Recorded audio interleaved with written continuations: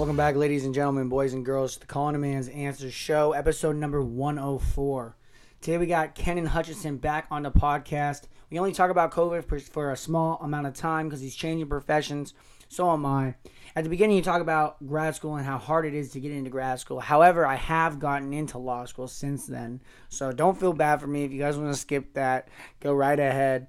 I hope you guys enjoy episode 104 with my good friend, Kenan Hutchinson. After. But one of the prefaces, we're talking about grad school applications, but one of the, so like, because of COVID, this is like the first time, I don't know if it's the first time, but this is like right now, there's a lot of fifth years who are in undergrad, and then me, who's an actual senior, all applying for grad school. So it's like, there's twice as many applicants as there usually is because of COVID, because of how that screwed everything up, that it's like pushing everybody back a year. So it's like, I'm basically getting screwed over twice because not only am I actually a senior in college who just graduated, but there's an entire class above me, but also I took my LSAT late. So I'm just like sitting here waiting, just, sitting on my ass, trying to figure out like how I can make some money before I have I'm in this weird mumbo, Yeah. That's the downside of applying to grad schools, I guess, is that, once you get the applications in, you've done all you can do. It's just kind of like that waiting game. Yeah. Well, welcome back, dude. It's the Calling a Man's Answers Show. I think it's been a year, maybe over a year. I think we're right around there. Like maybe last summer we did something. I think it was last spring, maybe last summer. But yeah, dude, so since then, actually, both of us have gotten vaccinated and both of us have had COVID, right? Yes, true. I think I've had COVID more than once since we talked last. I got it when I texted you and I was asking you because I actually got so I might get it now because I'm still waiting to see when my immunity goes away, and then I'll get the booster probably. But I had COVID and the school was trying to require boosters. But however, you told me that there's really no point in getting the booster if you just had COVID because the immunity is basically the same, right? So they didn't really force me to do it. So I just kind of waved it off because I knew I was going to have immunity for a while. And now my parents, both of them just had COVID, and I don't live with them, but I'm always over there, and I didn't get it. And I was being safe and I was being cautious, but I never tested positive, and I also never had any symptoms. So that made me think, I was like, well, maybe I wasn't in close contact, or maybe this one spreads with closer contact than just, back and forth, or close consumers, they sleep in the same bed, obviously. But I was like, maybe I still have some immunity. So I'm kind of waiting to see how that all turns out before I get boosted, but I will. Nice. Yeah. I just got my booster last month. So I had COVID. My family shared it with me over the holidays, over Christmas, which was real nice. It wasn't terrible. At least having it. So I think my vaccine did what it was supposed to do. But then, so that was Christmas. And then you wait at least 90 days. So 3 months, afterwards before you want to go get the booster anyway. And so, with the new strain that was running around, I'd honestly kind of forgotten about it. And then with the new strain that was running around, my work at the hospital was like, hey, we noticed you don't have the booster. I was like, oh yeah, I guess I'll just go grab that. So are you still a PhD candidate, or do you have your PhD? What have you done since we talked last? I am actually, hold on a second. I'm going to plug in my computer really quick because I just realized I didn't do that. Yeah, take your time. Give me a sec.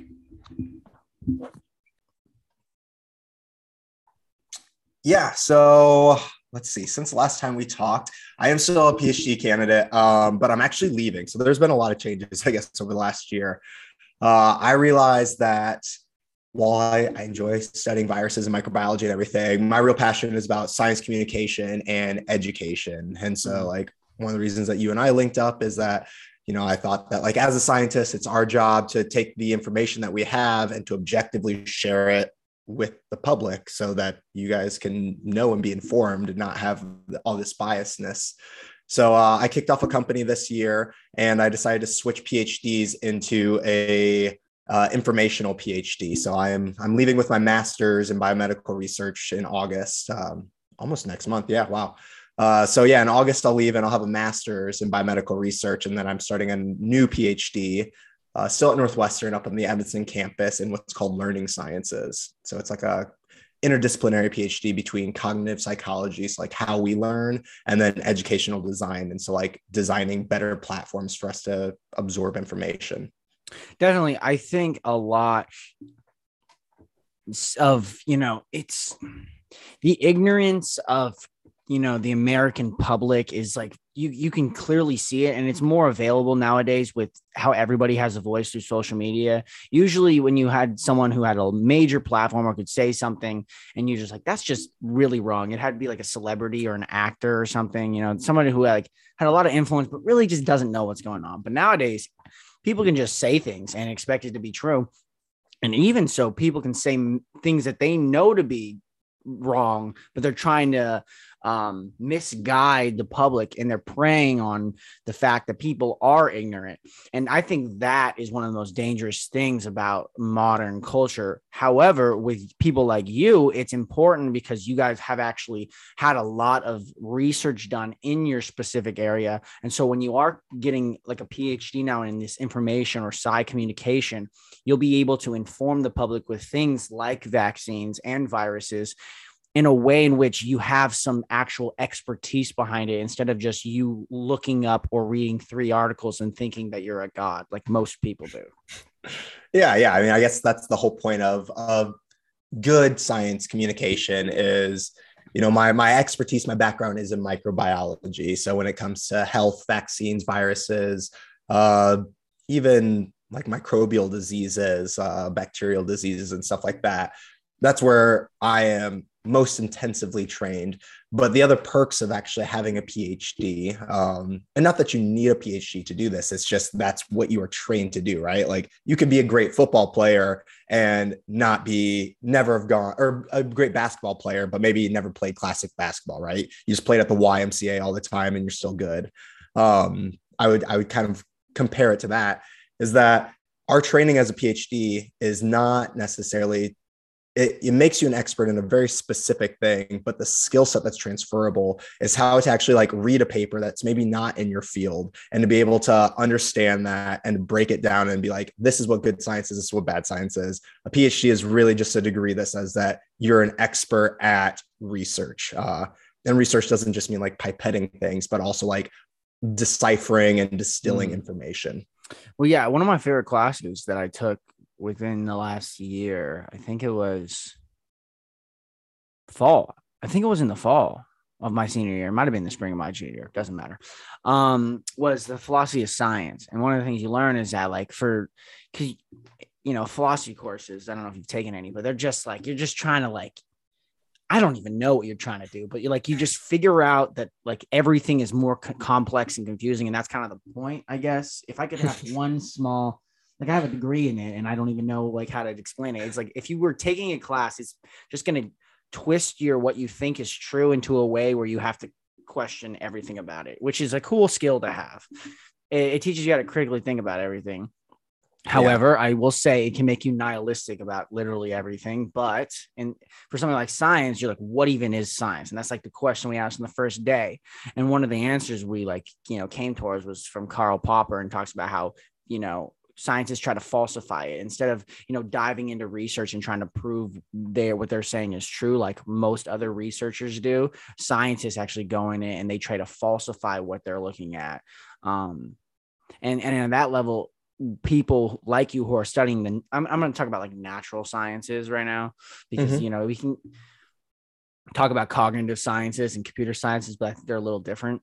But with the, natural sciences, I think a lot of what over time has happened is you get a lot of people who, what you're supposed to do is you're supposed to have a hypothesis, and then you test it to try to see if it's false. And then if it turns out to be true, close to the truth, because, true is like very, specific, but if it's close to the truth, you're like, oh, hey, cool. And then maybe in the future it becomes falsified. But a lot of modern people, they I feel like a lot of people tend to use what they know or their expertise, and they tend to twist it for their own maybe personal gain. So like the science communicators on a lot of like Twitter and stuff, who cater to one specific political party because that's who backs them, and they twist the facts. Maybe they're not lying per se, but they're not necessarily being honest with what they're saying. And so, like I said, with people like you who are like, I've been trained in, viruses and the herpes simplex virus. That's what you were studying, right? Yeah, for this PhD. Yeah. When that comes up, you can sit there and actually explain things to me and other people in a way in which you actually understand the nicks and crannies of it, unlike, anybody else who's just read specific articles, like I was saying.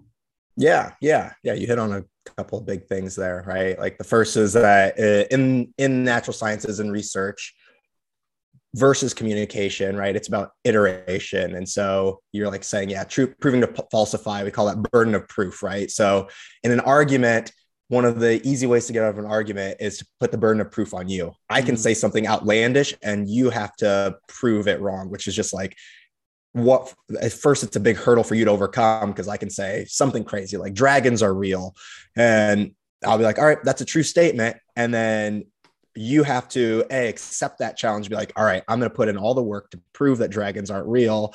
And then like, now I need to go find all the evidence. And so most people don't even want to do that. And they're just like, whatever, you're crazy. And they walk away. Or you put in all of this work, but like that burden of proof by me putting it on you, that's the lazy way out. Science is the other way around. So if I make a claim, the burden of proof is on me, that I have to prove what I am saying. I can't just say something without evidence. So yeah, that's the nice thing about research and science as a tool, right? So science itself it's just a process, and the process has very strict rules for how you do things, which means that I have to prove it. And then I have a hypothesis, and I set out to prove my hypothesis wrong, exactly like you said. And if I don't prove my hypothesis wrong, then I go, oh, well, it's not wrong this way. It could be wrong other ways, but we're going to do a bunch of other experiments, which is called an iterative process. So we're going to do it over and over again. And like, we'll start chipping away at the things that aren't true. And whatever's left, we're going to say that's as close to fact as we can know in science. But then when you get into philosophy, as you do, and that's the communication aspect of things, right? Then those rules, science is just a process.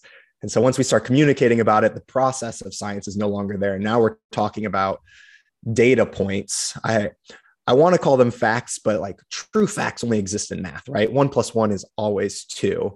But especially in biology, you'll always be able to find some sort of caveat or outlier or something. That's just part of the beauty of life. But for now, we'll just call them facts as well. But when you get into communication, then it's all about taking these facts found through the scientific process, but now I can put a spin on it and I can change where the burden of proof is. And so, yeah, the real trick, I think, becomes not just being an expert on the topic, right? That makes it a lot easier to talk about what you're talking about, but you can still spin things as an expert. The real thing, I think, is discipline of science communicators and of communicators in general, right? Whether it's on the news or whatnot, is to hold true to being objective and just stating the facts for what they are and not trying to put that spin on it. That's where the whole philosophy aspect comes in, is like, how do we add meaning to this fact? And sometimes facts don't need meaning. Sometimes facts are just facts, and take them as you will to be a smarter and more informed person. No, definitely. And I think you bringing up the burden of proof is important. When you think about something like law, right? It's crazy. I don't think a lot of people understand or really comprehend what the burden of proof is. And it's like, I think a lot of people think when you get accused of something and you get, like let's talk about Deshaun Watson right now. He's got 29 cases against him of sexual assault, and it's a strong indicator that he has done some misdoing, right? However, the burden of proof is on I guess it wouldn't be considered a prosecutor. It'd be considered the plaintiff's attorney. In this case, it's a civil suit. So the burden of proof is on the plaintiff's attorney. And so right now, when people are like slandering him, he should be cut from the NFL. Not necessarily. He has not been convicted of anything. He has not even settled on anything. I think actually he might have settled. I don't want to say that he didn't. Someone in the comments, don't eat me alive. If he did settle, he might have signed an NDA, but like, I don't think they understand. Like, I feel like a lot of people when you get arrested for something, they don't really understand that the way the system is set up is that so that the burden of proof is on the prosecutor or who is making the claim, and that you're innocent until proven guilty. And I mean, they have to harp on that when you're on a jury or when you're even like, yeah, when you're on a jury. But I don't like what you said. Like, I think a lot of people just put the burden of proof on the other person. Like, well, I make a claim, so you can't say it's wrong. And it's like, and in effect, what a lot of politicians do, it's like they just create a straw man. And then it's just like you're arguing against something that doesn't even really exist. It'd be like if you told me that the COVID vaccines have a danger in, what we were talking about last time, right? And then I went and I said, so you're saying the COVID vaccines are dangerous. That's just like, it's not what you said. I'm twisting what you're saying and I'm making a straw man argument out of it. And I think a lot of people do that nowadays instead of actually diving in and critically thinking about it. But now that I'm thinking about what I'm saying, it's probably a lack of, proper education on, how to think and how to like attack arguments rather than it is, people actually trying to be assholes. Right. Yeah, well, yeah, I think you get a little bit of both, right? Like I would definitely feel, from my opinion, is that politicians, right, that's their bread and butter, right? Their bread and butter is that they want to sway you. They are professional debaters, discussers, whatever you want to call them. So maybe they are not classically trained in philosophy and know what slippery slope and straw man and, like all these other like argument fallacies are, but they are good in debate and discussion and being able to use them. So just because you don't know a term, maybe if that's what you're saying is like, oh, maybe they're not educated. I think that they are intentionally doing this because they intentionally want you to side with them. And then I wouldn't put the blame on the public. I mean, one of the things I'm passionate about and like what my company's trying to do is to educate people more. But again, it comes to that burden of proof is that the blame isn't on the public, because why should I, as somebody who's like listening to somebody who's supposed to be an expert, have to go out and do all this extra work to make sure that the expert, so-called expert that I'm supposed to be able to trust, is telling me correct information, right? The fault always lies on the person who is distorting the information or distorting the truth. Right. There's a great book that I just read called Death of Expertise. And like, the whole idea is that like, if you have experts who are not doing their job as experts, and so you have these people who are intentionally misconstruing information, then it makes you not be able to believe any experts, because how do I know without all that training whether or not expert A is telling me the truth or expert B is telling me the truth? And now you're asking me to go and get just as much expertise, all the work that you did just for this one argument, when there could be hundreds of these arguments that I'm like thinking about all the time. Yeah. I read a book this last semester and it was talking about how Aristotle when he was like talking about the polis and politics, and he called that like the silver-tongued orator. People who are like misguiding information for the public in order to construe reality in a specific way.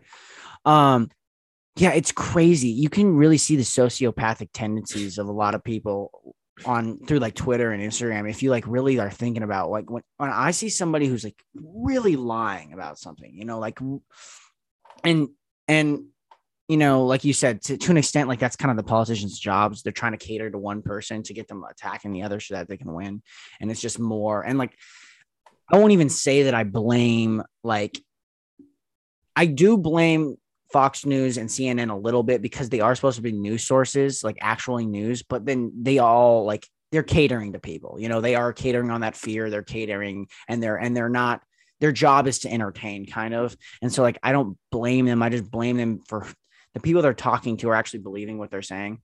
Yeah. I think a clear thing to like just delineate between those 24-hour news sources though, is that it's not always news that's on there, right? There are television shows like Sean Hannity is not a news source. He is a personality. And what gets really tricky is that like, when like Fox News runs and it's like the news portion of it, and I watch that, I'm like, oh yeah, it's accurate information, I would say, for the most part. But then you have like good news that's run on there. And then they don't tell you, okay, now we're cutting away from the news. Like if you're watching Channel 5, right? You're watching the news and then you watch, I don't even know what's on TV anymore. when I was a kid, it was like the Lopez show or something like that, dating Yeah. myself, right? Now it's just like, oh, you're watching the news. And then it's like somebody else who looks like a news correspondent, but is very biased. And this is not actual news. This is opinion, but it's on a news channel. So you just start getting all this opinion and being like, oh, it's on a news channel. This must be news. And CNN does the same too, right? No, yeah. And I always wonder with those personalities, like how much of it is just their like job, because like when I hear something, and let's say it's Ben Shapiro, there's some things that I agree with Ben Shapiro. I'm like, yeah, sure. But then I'm like, how can you agree with both of these things at the same time? And the same thing happens with like the Young Turks. It's like they say something and I'm like, yeah, or Bernie Sanders. I'm like, not really Bernie Sanders, because that's actually like his job. Like someone who's like a personality, like can't even think, Don Lemon. And I'm like, yeah, that actually, I do agree with that. And then they say another thing. I'm like, that just contradicts everything you just said. And so it makes me think, I think most people are probably swaying like me. You like agree some things over here, you agree a little bit over here, and mostly you just kind of right here. Just like, man, I don't really know. But then I'm like, so I'm listening, and I studied politics for 4 years, and we don't study like political debate. You do if you take a specific class, but we study like political systems, how government functions, what they're supposed to function as, constitutional law, things like that. However, when I'm like listening to these guys, I'm like, how much of this do you actually agree with? And how much of this are you just catering to the people who do agree with this, Yeah. And it's just like, we got people make livings off of being these people. And are you going to stop being a public douchebag if you're making millions of dollars doing it? Like, I can't answer that because I don't make millions of dollars doing that. But if I was like, I'm probably saying it's probably hard to give up millions of dollars to be a truthful person if you're making millions of dollars, right? Yeah. I mean, money, power, it's all, what's the saying? Absolute power corrupts absolutely, right? And like as you get more of it, it's hard. This is, I'm sure in the entertainment world, just as strong as in the political world, just as strong as it is in just your day-to-day life, right? Is that people often think that power is like, oh, or money is like, I have a lot of it. But really what it is that you have a fear of, even if you have a little, of losing what you already have. So like there's this inherent drive to just keep doing whatever you have, to never go below where you're at. Which at a certain point turns into greed. But either way, like it opens up a lot of, without having that objectivity and that like kind of own personal moral line, it just opens up a lot of possibilities for doing questionable things. And you keep pushing that line a little bit, and next thing you know, you ended up here when you started here, but it was just because it was a bunch of baby steps.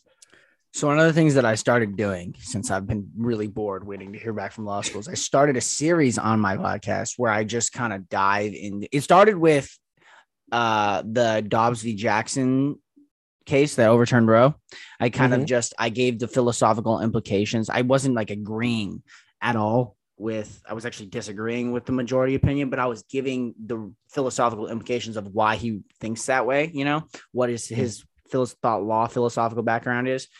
And just to talk about it. And then I got into my arguments against the majority opinion. And then, so after that, I went into like some of my fans were asking for me to do it. I went into the background, like common law and natural law. And then this last one I did was actually regarding like just other types of legal theories and like some problems with that are associated with legal theories, especially in like when it comes to like Nazi legality in the United States, even the United States system.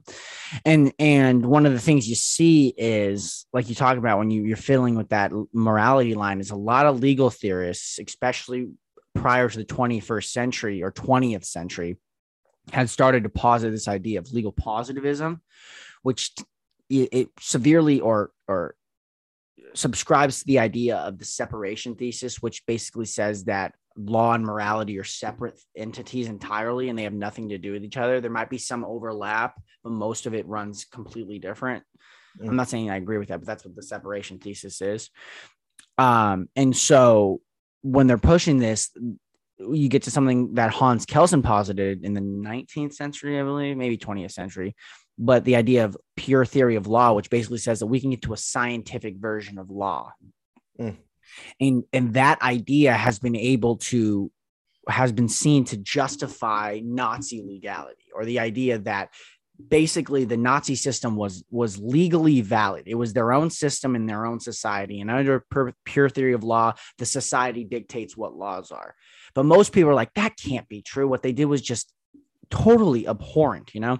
And so the last episode I did, I'm just giving a look at Spark Notes. The last episode I did, I dove into like someone who Gustav Radbruch and Lon L. Fuller's arguments against that.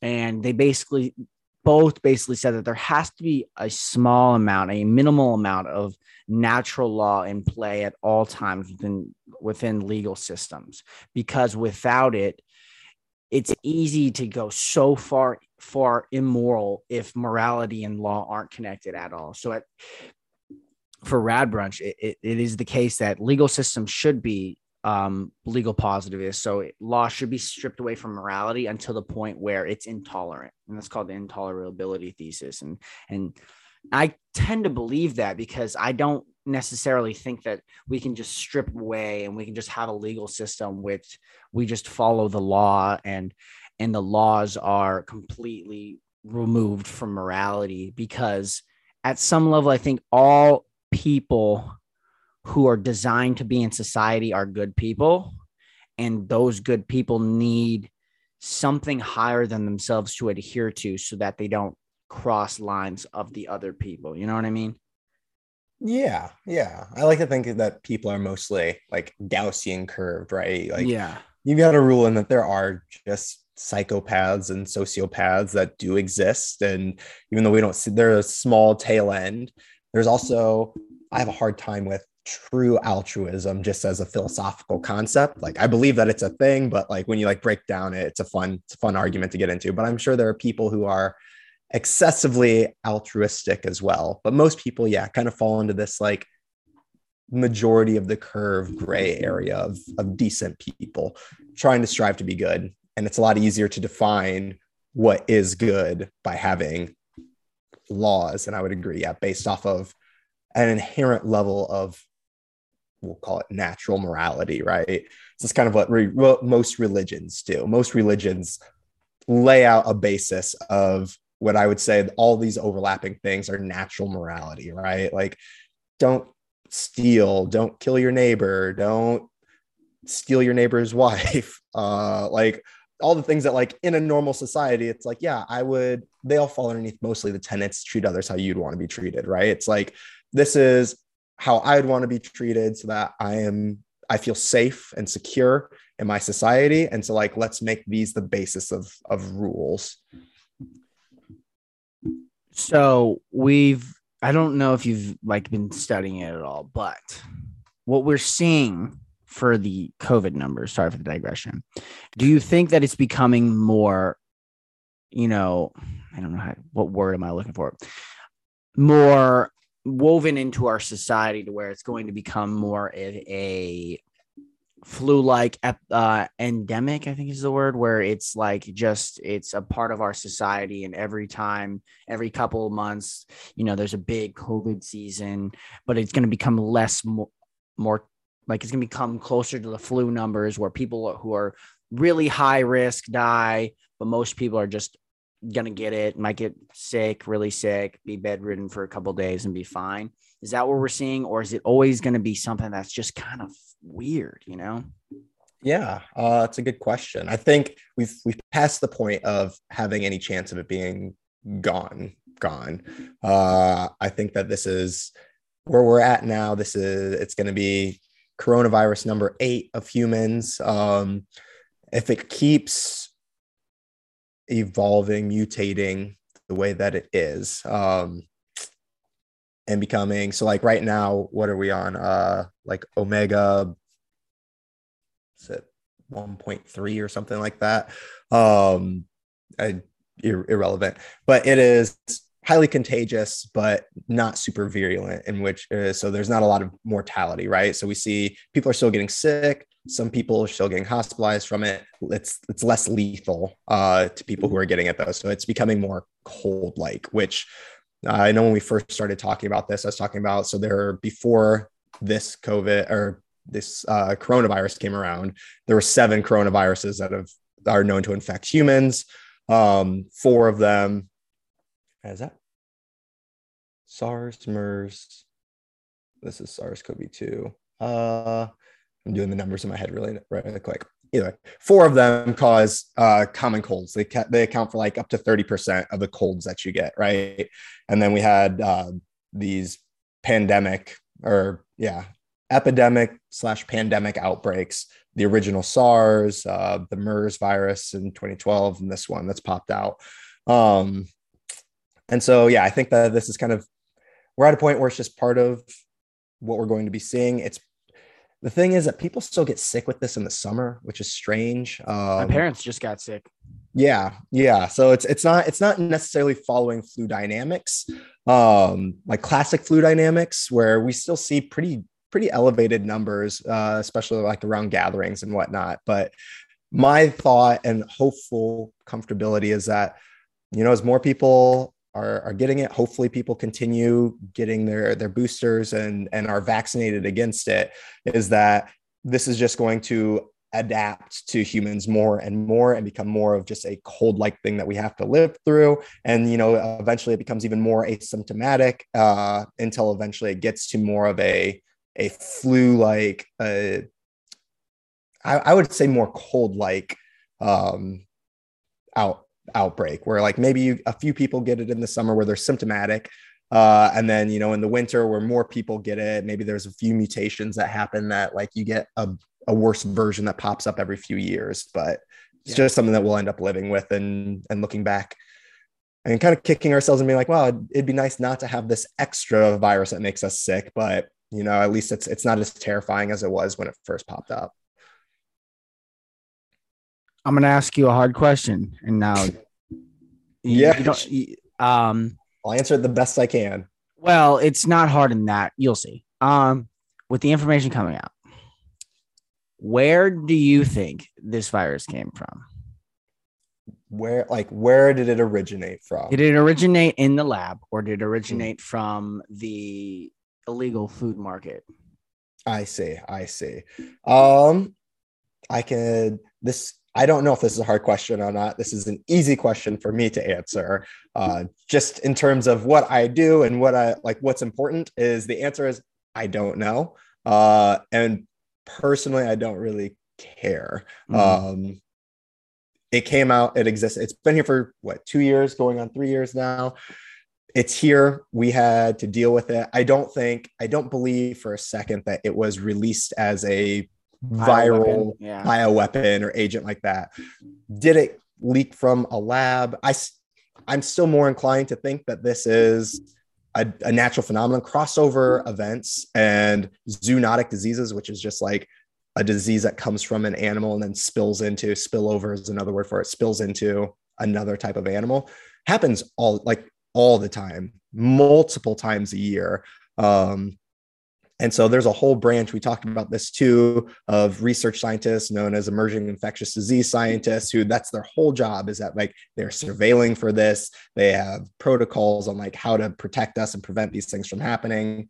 When I used to work in mosquito viruses, that was a huge thing. Mosquitoes are just grim reapers of the planet. And so we're always looking out for things like that. So I have no problem believing that this is a spillover event that came from some wet market. We know that those are hotbeds for diseases. But if it did accidentally slip out of a lab while somebody was studying that too, I guess I wouldn't be surprised by that. But there's no indication, at least from anything that I've seen or what I've heard in my circles, that and just the thought of how this virus acts, that this is a bioweapon or intentionally done.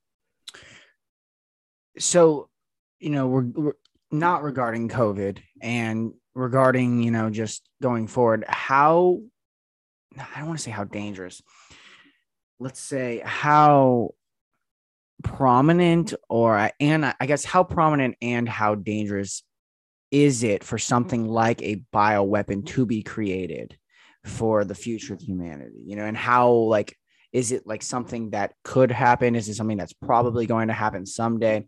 And how dangerous would it be if it did get weaponized? Not COVID, but another virus. Yeah, no, there's whole branches of multiple militaries. Our United States military has a whole microbiology, bioterrorism branch where that is what we do. I mean, I don't work for them. Hopefully, nobody's coming out. I thought about working for them for a while, actually. I thought that'd be really cool.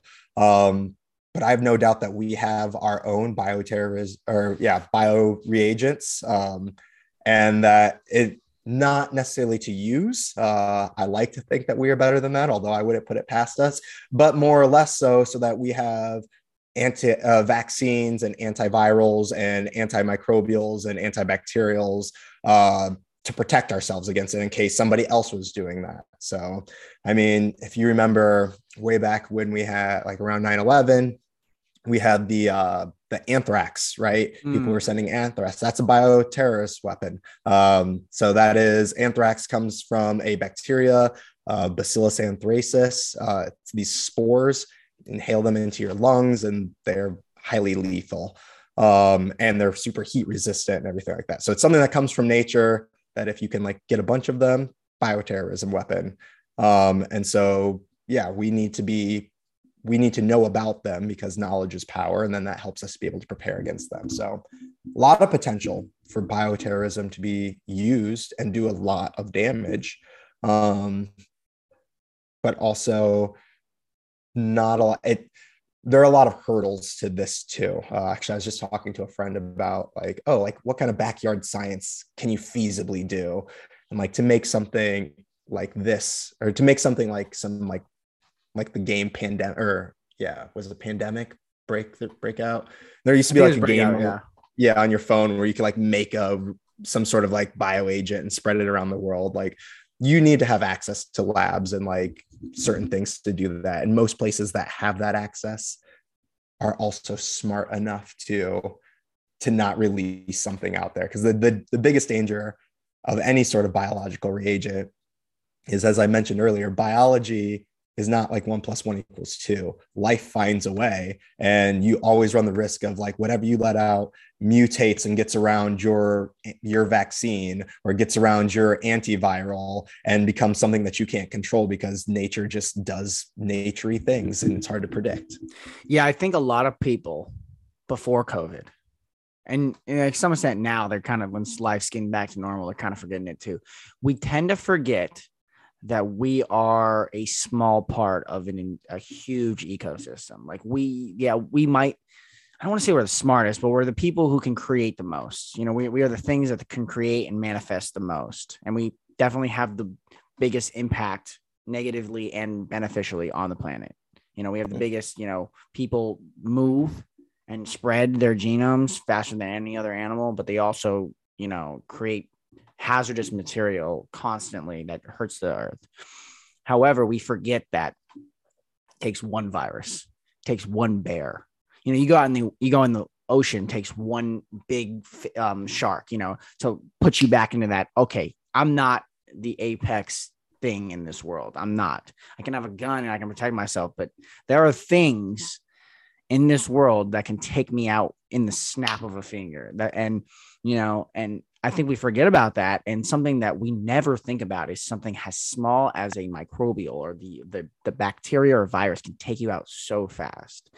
And, it puts you in your place. It's like, we are blessed to be alive because life finds a way, and we get to think and we get to love and we get to be happy. But we also forget that our home, the earth, has been here way before us, and it will be here way after us. And if we don't get our shit together, we're not going to have a home anymore, Yeah. I think we get caught up in a lot of the small things, but the takeaway of that is that, yes, life is precious, and that sometimes it's nice to step back and think about that. And when I think about that, it always just like baffles me that we spend so much time like not enjoying life. And then even furthermore, to get semi-political, is like to like restrict other people's life, right? Like if we just were like, oh, I'm so happy and blessed to be alive and have my life and make the most out of like what I have. But like, then it's just like crazy to think like, you know what? I'm not even going to like make my life the best. I want to like make your life worse, or like I'm going to like harm other people or not think about this. I'm like, what? I don't know. I don't know. Yes, we are very lucky and blessed to be alive, and life is it's a great thing to have, and we should take advantage of it every day.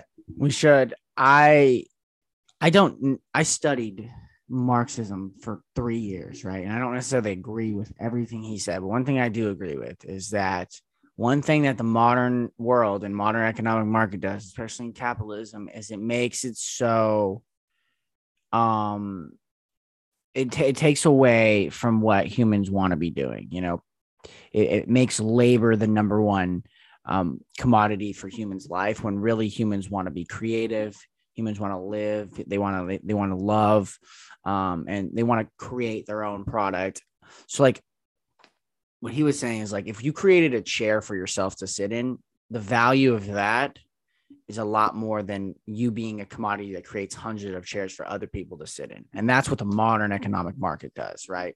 And now, as we're getting closer to automation, it will be interesting to see, because removing jobs is actually harmful now, removing those manual labor jobs that makes people commodities. However, it might remove some of that capitalistic exploitation, in the sense that if robots can do the jobs that creates the excess commodities, then people can spend their time doing things that actually enhance life or enhance society more than not. So it will be interesting to see what happens when robots start to do things. I think that is a very optimistic view. Like I love it. It's like, yeah, in the idealized world, of course, like we're like, I don't know, Wall-E style, where like, robots do everything for us.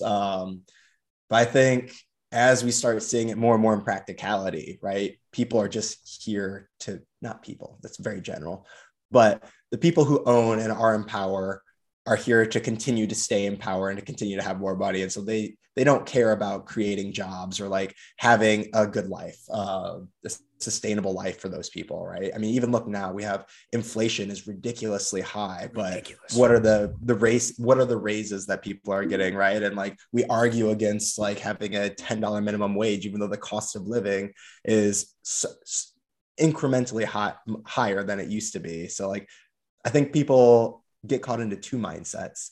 One is, if I had to do it, or if I can do it, anybody else can, versus being more charitable and I don't want to use the word humanistic, but like looking out for your neighbor, right? Like just because I got hazed, people are like, well, then I should haze the people coming up underneath me. Like that's totally fine.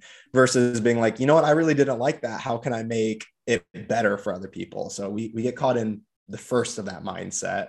And the other is that what we were talking about is like afraid to lose what we have. And so we're always focused on ourselves and not on those others around us. So it's not even that mindset of like, oh, well, if I can make it, you can make it. It's just, I'm not even thinking about you. So like, let me do whatever I have to do to keep climbing, and not even look left or right to see if like, while I'm climbing, I'm pushing rocks down on the other people around me. Definitely. You usually are pushing rocks down on other people. That's what competition is, right? Ideally you would be competing at an equal level, and whoever the best person is gets it. But right now it's weird. I think it's weird. I don't think it's weird, but I think I don't know how I feel about it, that you're not allowed to make race or gender a factor, but you're allowed to factor it in. It can't be the number one factor why you take a candidate over another, but you're allowed to use it. And like, I'm totally fine with however people want to live their life. And I totally understand that people were marginalized throughout society, and so people deserve a chance. I just hate that, like, a lot of the times people like me get to be demonized because of like how I live my life. But it's like, I didn't get to choose myself just as much as everyone else didn't get to choose who they are. I was born in this body as a straight white guy just as much as anybody else. And if I can use that to make people's lives better, I would love to do that. But in order for that to happen, I have to get a chance to, get there. And so in modern times, my friend, he actually didn't get into a school and he knew somebody who got in like at the last spot, and it was because of that factor. And all that's all in good. Like, people deserve, if they are a better candidate, like, they deserve to get in. I just think you shouldn't demonize people just as much as if you want to uplift people, you don't have to step on other people. You know what I mean? I just feel that way. Yeah. I think so I think what I'm hearing is like, you're talking about like affirmative action kind of things. Yeah, it's just that doesn't exist anymore. It's just kind of a new version of like. Sure. I mean, you can just put a new name on the same product, right? But no, it gets tricky. I mean, I think this is, to be honest, I think the biggest problem that we have today in just our general communication and why we're so polarized is that somebody said this, like, the new N-word is nuance, right? Mm-hmm. It's like we want everything to be black and white, right? Yeah. Like, whether that's literal black and white or just like yes, no, right, wrong. And almost everything runs in these shades of gray. There are nuances to things and complexities to things that you have to think through. And I'd say affirmative action falls into that, right? So like, the black and white version is like, yes, in the perfect ideal world, like, the best qualified candidate gets that. There's 10 spots, the 10 top people get those spots. But then the nuance becomes like, well, we have to look at like redlining and how redlining affects education, right? So the public schools are funded by property taxes. If you're redlined and put into a district, or you're in a district that was redlined, you have lower property taxes, you have lower access to good education. So now you've been systemically held back. And so it's like, okay, the idea is, well, if you were top of your class at this place where you were disadvantaged, and that puts you maybe at the bottom of a place that wasn't disadvantaged, maybe if we give you an equal opportunity to go to a place with this, that you have the chance to succeed. In which case, like, that little nuance, right, makes matters. All the difference. It does. Yeah. I mean, I think a lot of people might have a problem with that, but I'm thinking if people are like really thinking about what's going on, and they're actually like open-minded, I don't think anyone would have a problem with that. I think there is somewhat of a push towards making your systems as diverse as possible, right? And we're not talking about University of Kentucky, and we're not talking about places like that, because the people who are going to go there are the people who are going to go there, right? We're talking about places that are highly, highly sought after, right? Like, if you did what we were saying, if the 10 top candidates got into Harvard, they'd all be Asian. Most of them would be Asian, right? Most of them. Yeah. Just I was going to bring that up. That was the whole thing. Yeah. Yeah. And so it does become nuanced, right? But I think there are these, like, especially in every single website that I see on for law school says we are dedicated to making a diverse environment, which is like, yeah, we are. What does that mean, though? Does that mean that you will only take a certain amount of white people, only take a certain amount of black people, only take a certain amount of Latina people? Latinx is the proper term. Because if that's the case, you're becoming so nuanced, I feel like, or you're becoming so intricate that you're actually taking away from diversity, right? Diversity is supposed to be that you bring in people from all different types of life at a perfect, or not even perfect, but at a good random selection of top candidates to make your system as intricate and as complex, I guess, and as different as possible. But when you're making it so like, it makes it so it's not actually diverse. It's like blocky and out of sorts. You know what I mean? And so I think you're right. Nuance is a weird term now that no one talks about anymore. And most things are in the gray. It's just like we have to have a conversation about what diversity actually means and how we can actually, push towards a more equal and diverse society. Yeah.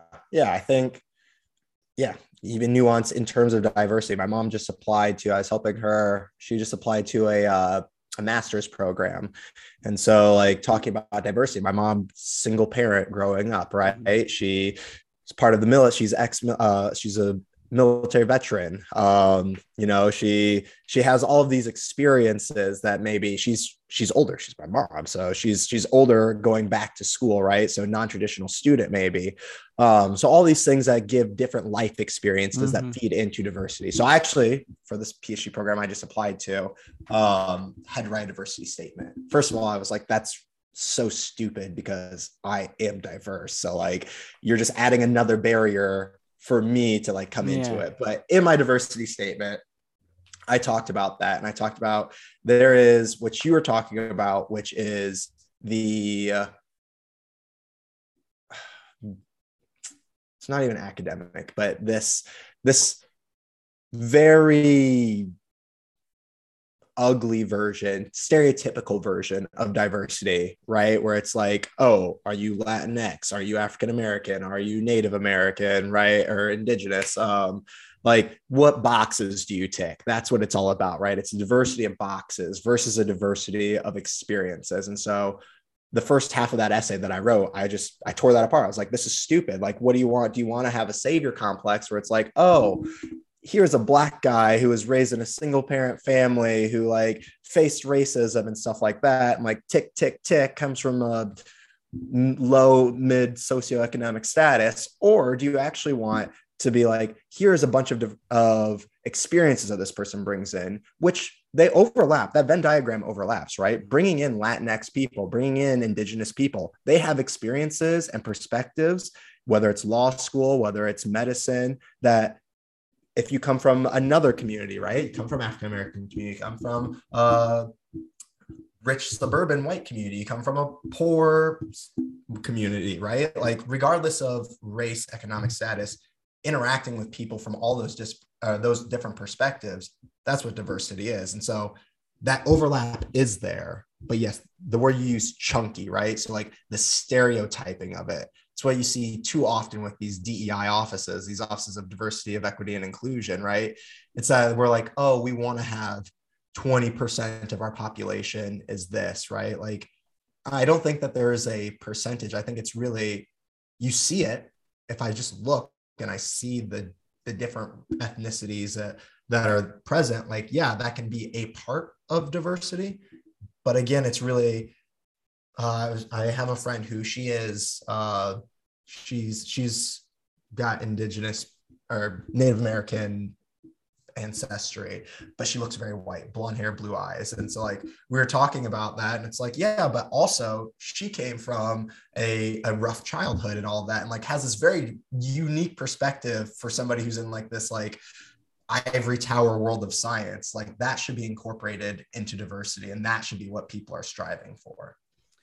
Yeah. And yeah, I think that's a perfect definition of diversity, is that everybody brings something good to the table.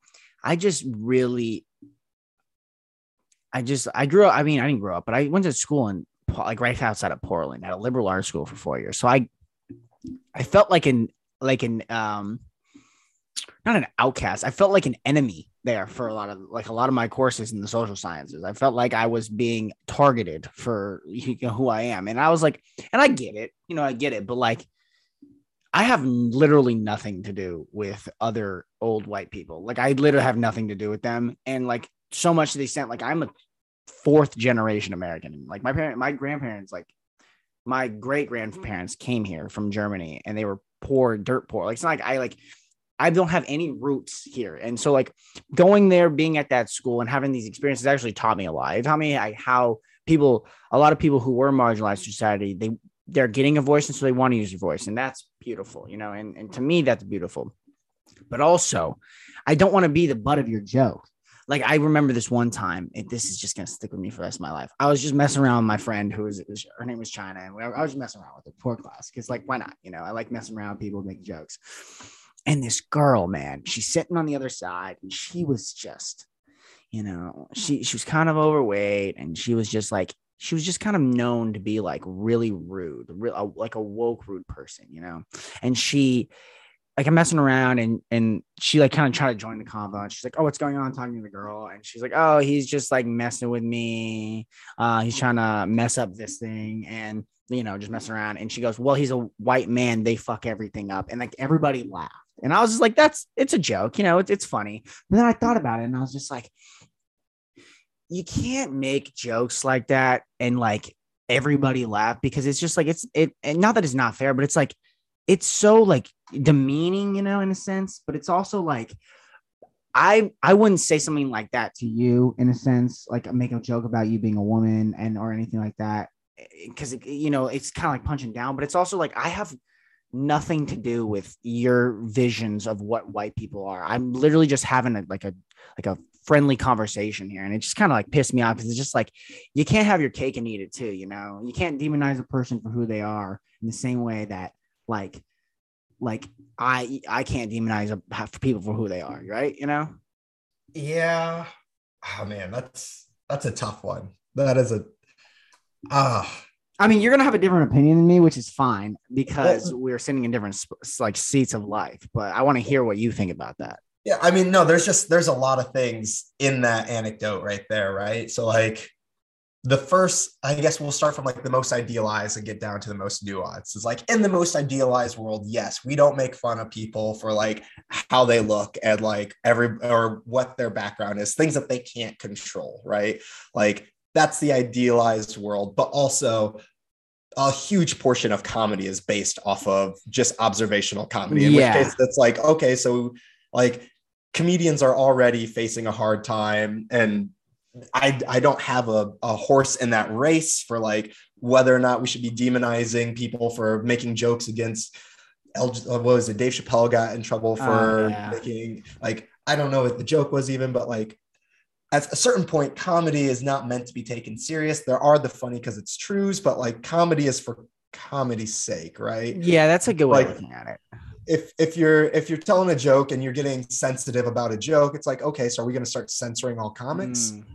So that's my first take on that. And like, I can objectively see that essentially it was a race joke, right?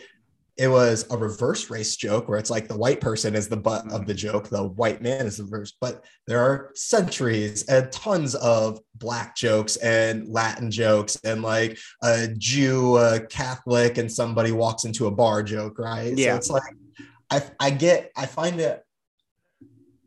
it's not that a tit for tat, eye for eye is definitely not right, right? It can't be like, oh yeah, me growing up in an all white community, I can't tell you how many but of the jokes I have been as like the token Black guy, right? And it's just like, I don't know. Comedy's, it's tricky. In an ideal world, that doesn't happen. In an ideal world, I can make a joke back, right? Yeah. And it'd be funny, but that's not how we live nowadays. If I made a joke about her, the way she looked at all, it would be, I might even be at the dean's office.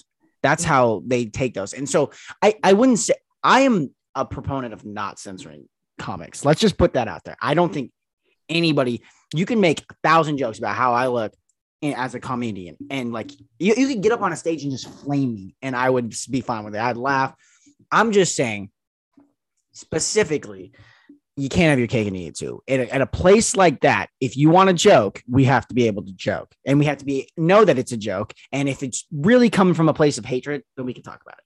But like, if it's not, what is the line, right? If I'm not allowed to say any jokes at all because I'm a white guy, like that's just unfair, right? There has to be, if you can give it, you can take it, dynamic to that. Just based from that story, it seems like that was a joke, right? Like everybody's laughing. So like, even though maybe she's not a certified comedian in that aspect, she's the jokester, she's a comedian. And like, I would agree though, that like, if you came back, if you're angry and you came back and said something back that was like intended to be hurtful and like, haha, that's not a joke anymore. Right. But like, if you're like, oh, here's a flippant casual remark, like, oh, it's because he's a white guy, they ruin everything. And then I don't know, you knew something else about her and you're like, oh, well, at least I don't pee my pants, Charisse, or something like that, and everybody else laughs, right? That's different than like, oh, it's a white man, and then you're like, oh, well, at least I eat my food or something, like I'm trying to be mean, right? I think that's the difference, and that's the nuance to it, right? Is like, can you see it as like, oh, okay, this is a situation where it's funny because it's true, because like white men have not even all white men, just historically the United Yeah. States is built off of white men doing things. And so we can just Yeah. say anything that was good Yeah. or bad. We could be like, oh, well, white men made this happen. White men made that happen. Yeah. There's a great book out there called Mediocre, which talks about like it talks about diversity essentially and how like mediocre white men have run the country, right? And it's like, but what is mediocre and all of that? Yeah. So I think no, keep finishing what you're oh, saying. go for it. I was gonna say I've talked to a bunch of comedians on my podcast, and no, I don't think so. I'm trying to think if they were all white men. No, I don't think they were. No, they definitely were. They definitely were. But I would hate to be a comedian right now. 100%. I would hate to be a comedian because like it was, dude, like you're going to go full-fledged, you're going to go full out and like maybe get canceled before you've even really started. Mm-hmm. Like Shane Gillis, for example, he got canceled very fast. You know who that is? So Shane Gillis was going to be on SNL, and he had a podcast and he was making like a joke about a Chinese person, maybe he was a little insensitive, but like he didn't mean it to be hurtful, right? I think he might have used the one of the derogatory terms for a Chinese person. And so you can see where like, all right, you're being offensive, but also I'm sure he had some drinks and he was like it was for a bit, right? And so I like him saying, "Oh, I apologize." Like that's all that needed to happen, But he got his spot removed from SNL. He got kicked off. He got canceled because that's what people do in 2022. Is we just get rid of him. Problematic. Yeah. And so he wasn't even famous, and then all of a sudden he was like on every headline, and he was like everything like went downhill. Hopefully, I think now he's been on like Joe Rogan a couple of times, so like his career is getting back up on its feet, and he's like starting to do shows again. But like, so you could be one of those comedians that are up and coming, and you just like you go full flesh on what you think and making jokes, and they're funny, but you get canceled before you even start, and you don't have Joe Rogan's help or someone big like that, or you walk on eggshells and you're never really as funny as you can be, and that's Yeah. I think in there, I see two problems up front from both sides, right? The first is like, unless the derogatory term is directly part of the joke versus just like, oh, I'm just throwing it in there, you could probably just tell the joke without the derogatory term, right? Like, I think, but that said, right? So like, if you could tell the joke without that, it's not like a crucial part of the joke, then why do you have to be offensive in that way to do it? That said, though, I agree. That is and I apologize, and then give me a chance to show that I learned and grew, right? This is the whole thing with like, my biggest problem with the penal system is that like we punish people and we say, oh, you do the crime, you do the time, you serve it, and then you're supposed to like, that's it. But then once you go to jail, it's impossible to get a job coming out. So you don't come out clean slate. And that's cancel culture, right? It's like, you did something, I didn't like it, I'm going to say, let's shut you down instead. What I would much rather see is like, did you actually learn from it? Are you an actual good person who can be like, hey, you know what? I'm sorry. I get that this isn't right. I'm not going to do it again. And then you don't do it again. No one needs to cancel them. But what we do is we don't give people that opportunity. And then, like it's terrible. It's fucked up. Do you know what the panopticon is? No, what's that? So Jeremy Bentham and a bunch of other philosophers thought of this idea, and it was the idea for the perfect prison. And it was basically this idea where in the middle there was a watchtower, and then the watchtower can see around it is an entire circle, like a sphere, and that's where all the prisoners stay. And so the idea is that watchtower can see all around the panopticon, right? And they can see everywhere, and they can see into everyone's cell. So ideally, you wouldn't even need a prison guard in there at some point, because the prisoners would act as though someone was in there being watched at all times. And what's fucked up about that is that idea has molded like the schooling system and a bunch of other ways that we've micromanaged all of our people for like long since like the 20th century. Like our prison system has directly correlated to our schooling system. And the way in which we teach kids to be obedient to the authority is the same way we teach prisoners to be obedient to authority. Fucked up. It's the idea that someone's watching at all times. Yeah. Yeah. Yeah. I teach now. I prefer to teach in the Socratic method where your students are your peers, right? And it's based off the conversation. But yeah, I don't know. I'd have to think about that more deeply. Where were you driving with this? Well, where were we at before this? We were talking about cancel. Oh, culture. Yeah. Well, then you were talking about like the penal system. We punish people and we get rid of them. We don't even do that anymore. We make it so like you're just, once you get out, like if you get out, you are now a felon and you have to be obedient to the system. You know, like your entire system is designed to just beat it into people that there is somebody at the top watching you at all times, and that to be good, you have to follow what the instructions are from the top down. Right. And so we don't even rehabilitate people in the sense that we don't teach them how to be a strong citizen, a pillar of the community. We teach them how to be obedient to authority. Yeah. Yeah. There are a lot of systems in this country that are broken, which isn't a bad thing, right? Like it's not a bad thing to be broken. It's a bad thing to stay broken. And I would say, the penal system, the education system, the political system, just three big ones that could definitely use some revamping, a fresh coat of paint. You know how I was talking about that intolerability thesis with like Nazi legality and how you're positivist, you separate law and morality and justice up until the point where it becomes intolerable, right? Mm-hmm. When I think about the United States and you think about systematic racism and classism that have been a pillars to what, our laws are, and you think about that, it's like, how can United States legal system be actually valid? Because it seems as though we've already hit the intolerable. Now, and to an extent, we've gotten better over time, and we would think that we are trying to push to be better. Like that's what is in the American dream.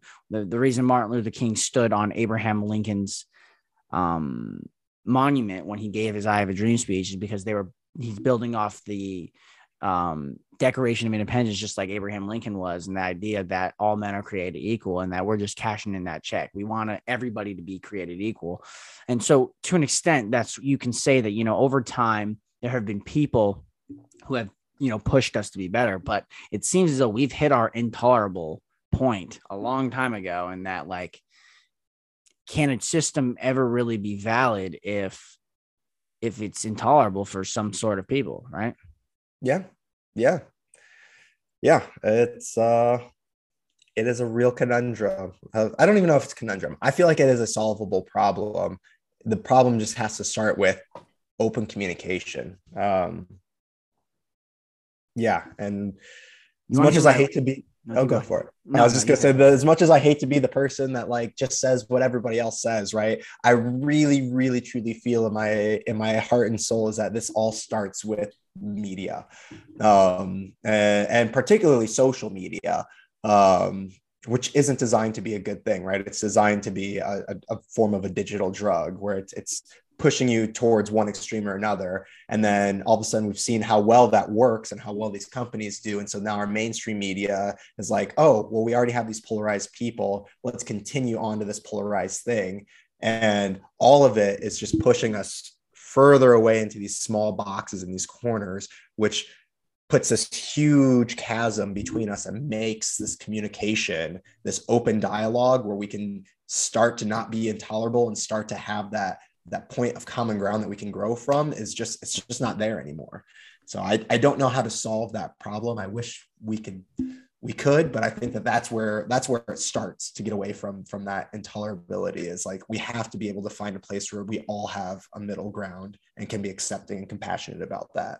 Well, it doesn't help that the people who founded this country created a system based on that, like, the idea that nothing can be like solved fast or quickly. These guys who wrote like we got to think like these guys were alive in the 18th century when they were writing this stuff, and they were smart people, but they were so afraid. They were from the Enlightenment. They were afraid of authority. They were afraid of the tyrant. They were afraid of the dictator. They were afraid of and their idea was like the Enlightenment, is like this idea that science, we can get to a perfect science. And not only that, there's nothing more important than individual autonomy and individualism. So put that all together and you get something like the United States, where we have this constitution that can only change if everybody is in a line. However, no one's ever in a line. And the way we vote is based on, like, we're a democratic republic. So we vote for representatives to vote for us. And so that's why, and it's we're like a republic, right? We're not even a democracy anymore. We're more or less a republic. And I don't know. The only thing that's democratic is our states. Our states are democratic. We vote for our states. It's just the states. You vote for president. You don't even really vote for president. You vote for it because, like, I'm living in Nevada. So Nevada flips. But let's say I'm in California and I'm a Republican. I'm not saying I am, but I'm saying, let's say I'm a Republican in California. My vote does not matter at all whatsoever in California because it's going to go blue. Same thing in New York, and same thing if I'm a Democrat in Idaho or Utah. Like, it's the same thing. However, you want to hear my idea for how we can fix the Supreme Court? Yeah. What do you got? I have an idea. Well, first, no more life terms. Well, see, I'm okay with life terms. However, it's appointed by the president, right? And that's supposed to take the politics away from it. However, it's only added it and it's supposed to have, like, you're still kind of elected, but they're supposed to be appointed for life. So they're not political. Right.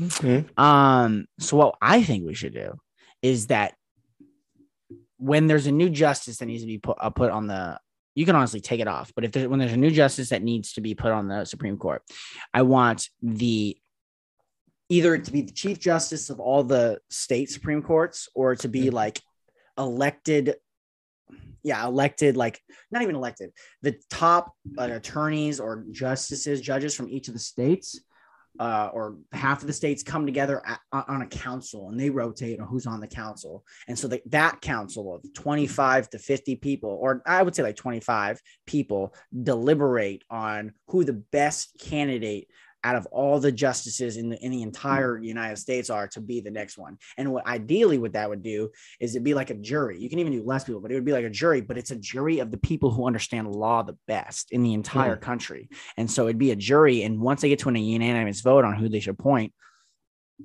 they would do so based on the ideas of they read the law the most, like they read it consistently. They understand the intricacies of language and how language evolves, and what they're going to do is use their position to read the law how the law is supposed to be written, and not trying to legislate from the bench. And I think that instead of it just being appointed by a president, and so people, they race to the bench. So Justin Breyer didn't want to retire, but he retires so that Ketanji Brown Jackson can be on the court, so that somehow if a Republican got elected and he died, they couldn't put another one on. And this idea is like, if you had a body that would take that away from there, and that the best candidate, regardless of what they believe and who they look like, would be appointed. I like that. I would just add an extra step where, like, you vote and you have the best 5 candidates, and then there's an election on that, like those candidates. So we know that because they have been selected, they are highly qualified, right? So like as an average person, I probably don't know the qualifications for being a good judge, right? So they're highly qualified. So all of my choices are good choices. And then they get to tell the people who we like are like, this is essentially what you do during the hearings, right? Where it's like, you have the Senate that comes in and is like, well, how do you feel about, Roe v. Wade or Brown versus the board and things like that? And then the American people get to select from these highly qualified people and vote them in. So there's still a voice of the people, which is the whole point of democracy. Yeah. The only problem with giving an election is the fact that I'm not saying that's how it works, but the justices are supposed to be removed from politics entirely. They're supposed to be, and if you give them an election, they're going to cater to the people who they like, they tend to like sway towards. And you don't want that. Ideally, you don't want that. Ideally, you want people who are so far removed from the law or from politics that their entire job is just interpreting law. Like, because ideally, well, not even ideally, the way you interpret law is completely different than how politics are, or how political ideologies are formed. Because the way you read something, most people read it like, so there's like people like Scalia, who's now dead, obviously, but Scalia was a hardcore textualist. And so he always would harp on what the founders would have wanted. I'm reading it how the founders would have wrote it. And I'm not saying that's a good thing, but he was very consistent with that. And then you had Ruth Bader Ginsburg or even Stephen Breyer, who are evolutionists. It's like, no, we're going to read it as the term means now, today's time. And both those positions are very consistent. It's just now we're appointing people who are just like frat boys and fucking, I don't know. They're just people who, and even Clarence Thomas to an extent, Clarence Thomas is the most ironic person I've ever read, because he's very conservative, and so is his wife, and his wife's even but he's not as like, Scalia was a hardcore founder backer. Like, that's what he was. And like, people hated him because he wrote the Dissent in Obergefell. But like, if you read what he's saying, you wouldn't have expected anything less from him, because that's how consistent he was. And for being a justice, consistency is key. But Clarence Thomas is just ironic with what he says. And I don't know. It's just, I feel like if what you want is, you want people who are going to read it and be consistent with how they read it. And they're not going to sway based on the reason they're against abortion, or the reason they're against homosexuality, or the reason they're for abortion, or the reason they're for homosexuality. They're going to read it as though they're reading it in the ways in which the law matters. Because realistically, like, the reason there's three different branches is because the people who are writing the laws and the people who are supposed to be the voices of the people aren't doing anything to actually codify anything. And people are mad at the Supreme Court. And you can be mad at the 5 or 6 people who ruled against Roe v. Wade, but who you should be mad at is the entire Congress, who have done nothing they didn't codify it in the law when they could have. They haven't been trying to do anything. They haven't. The fact that we're not mad at the fact that Congress has done literally nothing since they've been enacted is beyond me. And I'm going on a rant now, but it's just like, it's so inefficient. The system is so inefficient that the fact that we have to even have the biggest decisions of our lives go to the court and just for them to be passed is just fucking bullshit, Yeah. We it sounds like you're upset about the inefficiency of our political system in general, right? Like, it's hard for anything to actually get done. Yeah. And a lot of it, I think, two things in what you said. A lot of it, I think, comes down to us having a 2-party system, right? If you always have a black and white system, a right versus wrong, you're always going to be butting heads. We need to have, at the very minimum, a third party who has enough sway that, sits somewhere in the middle, because you can only be at 2 points, or at least a triangle, right? You have a little bit of leeway. And the other thing is, like, I completely agree with what you're saying about the Supreme Court and consistency. And like, regardless, when we talk about idealism, I think it all comes back to the term that we started off with is regardless of whether it's gay rights or women's rights or minority rights or education rights or whatever, is that you look at it objectively, right? It doesn't matter what your opinion is. It's how your opinion on the topic is. It is, you remove yourself and read the law for what it is and are consistent. And because of that, you can be consistent. You can be rigorous. You can be blindfolded. I don't tell you what anything is, and you still have 10 times out of 10 the same outcome. Well, yeah. And everyone's like, oh, they ruled on the idea that, parents should be, or not even parents, teachers should be able to quietly pray to themselves or be religious. But as long as they're not enforcing on their kids, it's like, yeah, sure. On the kids they're teaching. It's like, sure. However, there has never been anybody on the Supreme Court who has not been Catholic. Not one person has ever been appointed to the Supreme Court who has not been Christian in some parts. And that seems odd. The fact that we live most people are not Christian or Catholic in this country. I think maybe 50%, but that's like Christian, maybe, because you're considering Mormonism and Catholicism and Protestant, maybe. But most people we have a lot of atheists and we have a lot of Muslim people. We have a lot of, there's a lot of people in this country who are not Catholic. And so the fact that you're putting just Christians on the court, like this is coming from someone who is Christian myself. I am Christian, but like, that's not what everybody is. And so you're painting this picture of people of what our country, that our top justices are, but they're going to read it as Christians no matter what. But yeah, I mean, we could talk about fucking you're driving at the diversity question there, right? It's like there's you want a diversity of perspectives, which even though you have a diversity of perspectives, ideally, I guess you brought a good point of like there's different ways to interpret the laws, right? Whether it's like founder version versus evolutionary or however you're saying that. But like ideally, you'd have a group of different perspectives who, when they read the law as factual, close to factual as it is that like no matter the perspective, you come to the same conclusion. Right. Mm-hmm. That's how you really know that it's good. Right. That's the whole point of how science works, is that you don't just have one scientist who publishes one paper on one topic. It's like, that's good to go. It's like 15 different labs, 50 different labs over time have looked at this thing. You have all these different eyes that have looked at it and go, this still holds up. Yeah. The fact that they were like freaking out about Ketanji Brown Jackson just blows my mind too. Cause it's like, she is like, the only thing is like, maybe she has some liberal leaning, but she's just the only thing she has like that they're attacking her is because she's a black woman. Like, she's married to a white man. She is a Catholic. Like everything that they are, in their mind is what somebody fucking is perfect is like, the only thing is that she's black and she's a woman. It's insane. It's literally insane. And she was a good lawyer. And then you have Tucker Carlson asking about her LSAT score. Like, that has anything to do with her last 25 years of being an attorney. It's beyond me. And that's another thing.